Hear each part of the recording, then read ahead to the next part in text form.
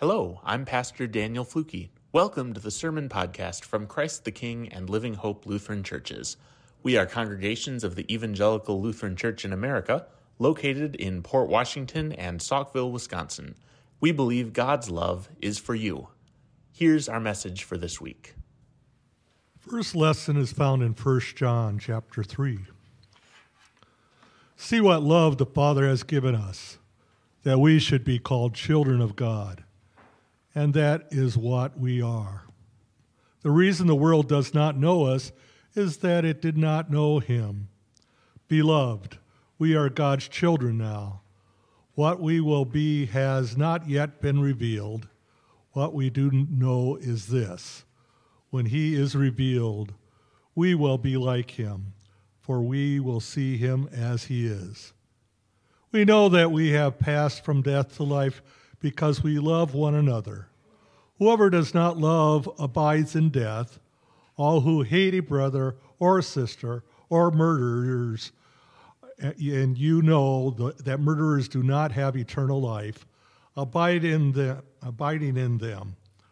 We know love by this, that he laid down his life for us, and we ought to lay down our lives for one another. How does God's love abide in anyone who has the world's goods and sees a brother or sister in need and yet refuses to help? Little children, let us love, not in word or speech, but in truth and action. And by this we will know that we are from the truth and will reassure our hearts before him whenever our hearts condemn us. For God is greater than our hearts, and he knows everything. Beloved, if our hearts do not condemn us, we have boldness before God, and we receive from him whatever we ask, because we obey his commandments and do what pleases him. And this is his commandment, that we should believe in the name of his Son, Jesus Christ, and love one another, just as he commanded us.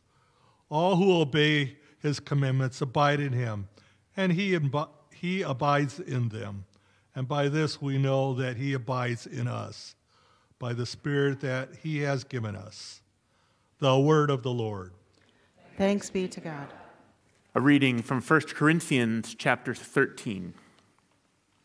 Paul writes, "If I speak in the tongues of mortals and of angels, but do not have love, I am a noisy gong or a clanging cymbal. And if I have prophetic powers and understand all mysteries and all knowledge, and if I have all faith so as to remove mountains, but do not have love, I am nothing. If I give away all my possessions, and if I hand over my body so that I may boast, but do not have love, I gain nothing. Love is patient. Love is kind. Love is not envious or boastful or arrogant or rude. It does not insist on its own way. It is not irritable or resentful. It does not rejoice in wrongdoing, but rejoices in the truth.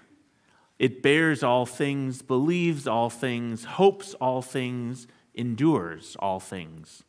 Love never ends.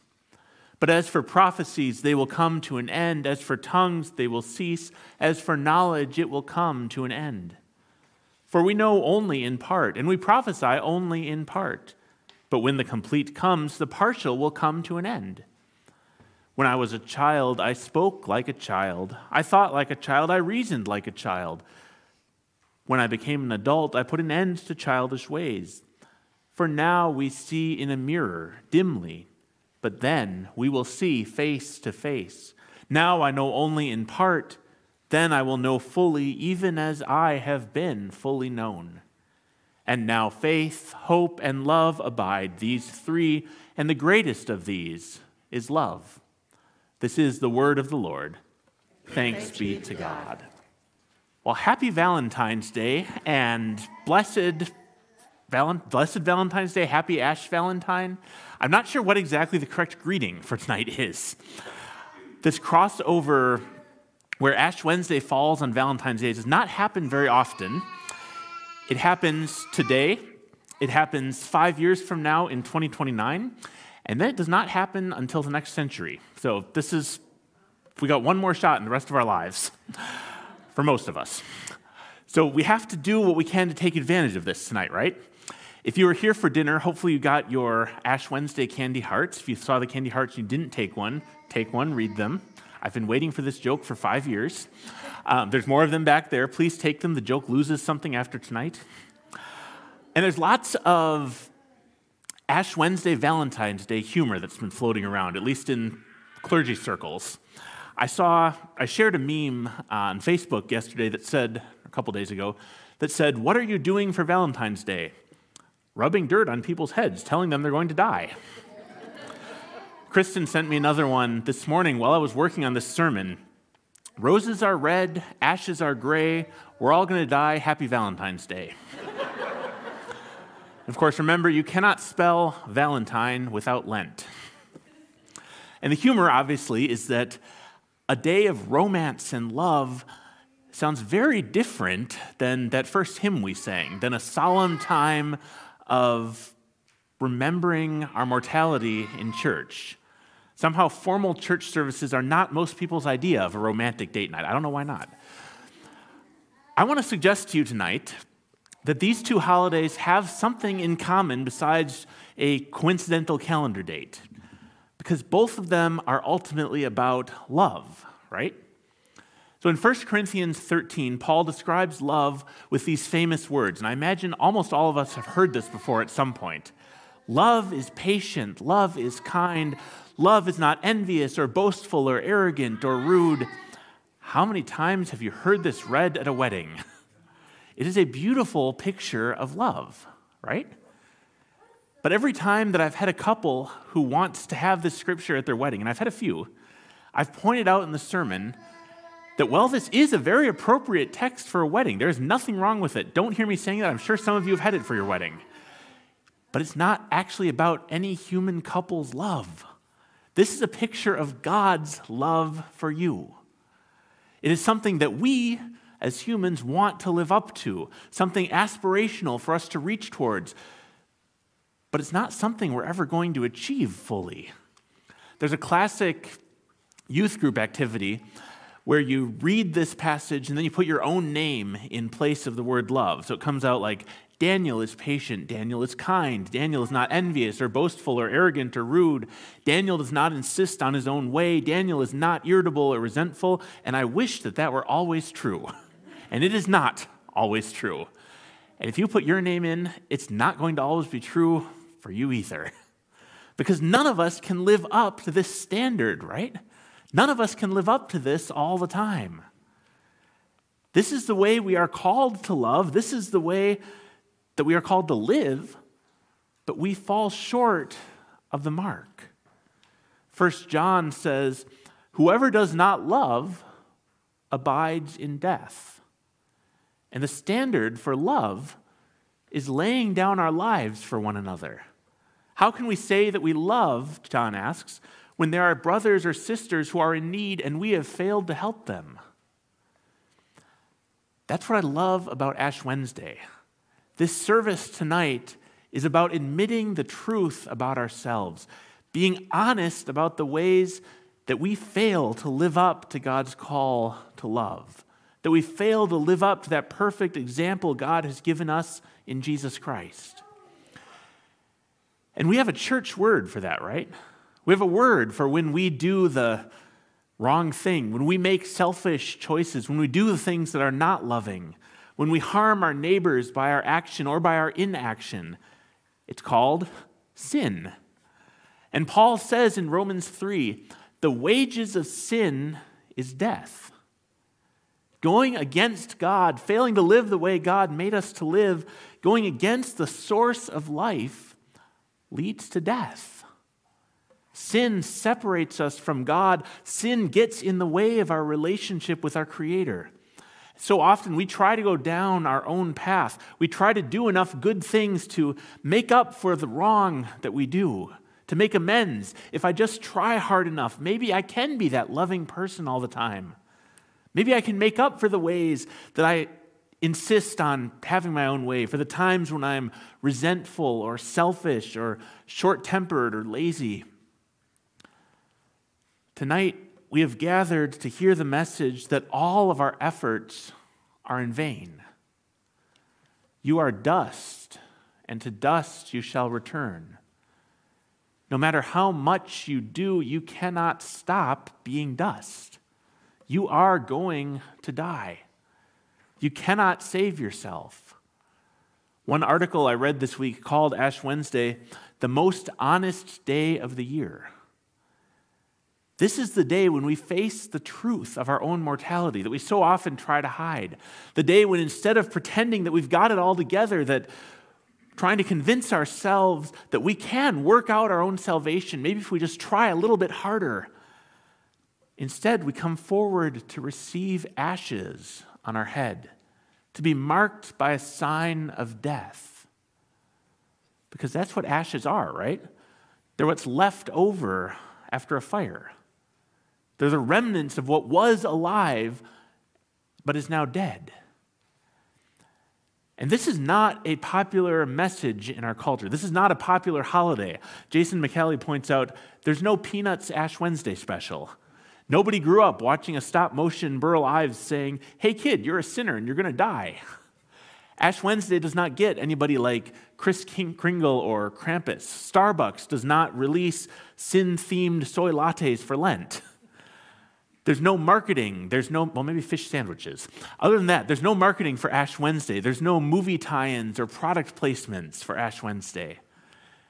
Nobody but Christians wants anything to do with talk about sin and death, which is a shame, he writes, because as allergic as our culture is to the ashes, what Christians do with them has more to do with love than any Nora Ephron movie. One of the suggestions I saw several times, both as a meme and as a serious suggestion for this Valentine's Day Ash Wednesday crossover, was to impose ashes in the shape of a heart this year. And the intention is good, I think, to remind people of God's love. I'm not going to do that. And I'm not going to do it because we have a more powerful sign of God's love. Hearts are a representation of human love, especially romantic love, and that is wonderful. Nothing against Valentine's Day. But the ultimate expression of love is God's love, not ours. Many people are familiar with John 3:16, which is a great verse, right? For God so loved the world, he gave his only Son, that everyone who believes in him may not perish, but may have eternal life. 1 John 3:16 is just as powerful, in my opinion. Maybe a lot less popular. People don't memorize this one or put it on billboards. But it's a definition of love.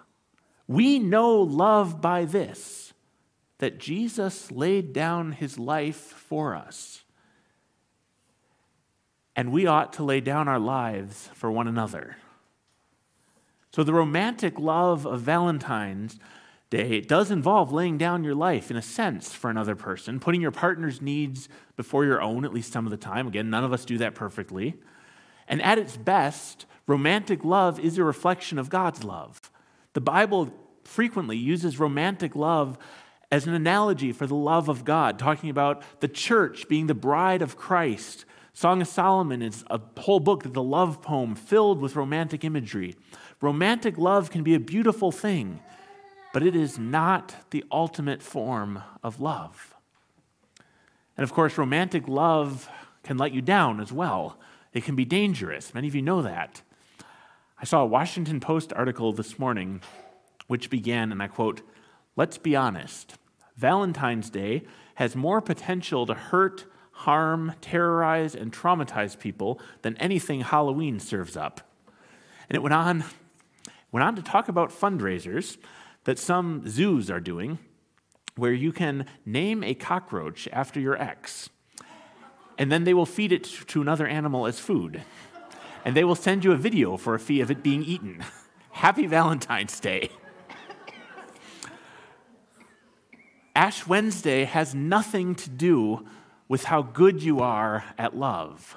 It has nothing to do with how hard you try, how good of a person you are, how generous or pious or religious you are, because none of that can redeem you from death.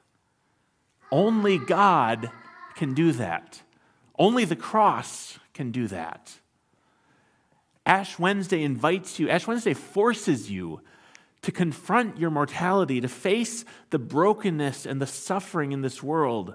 And there's plenty of that to go around. And it calls us to recognize that eternal salvation, the end to the suffering, comes only from God. The hope of this broken world is Jesus Christ. And in letting go of our own efforts to save ourselves, we find freedom in God, freedom in Christ. Ash Wednesday is about freedom. It's about grace given to you by the one who laid down his life for you. Our sin is not the end of the story. Our sin separates us from God, the source of life, but God refuses to remain separated from us. God refuses to be defeated by your sin. No matter what you have done or what's been done to you, God loves you anyway. And God's love is more powerful even than death. God has entered this world in the person of Jesus Christ, who has suffered death for our sake, death on a cross. The cross shows us the extent of God's love. It shows us how far God is willing to go out of love for you. But the cross is not the end of the story, because the cross leads to the empty tomb. Death does not get the last word.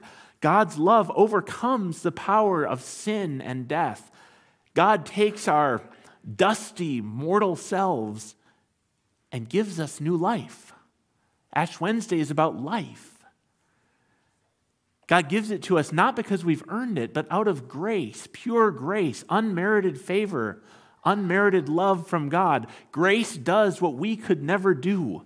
The God who in the beginning breathed life into dust, who formed life, refuses to give up on you, refuses to not chase you down even when you run away.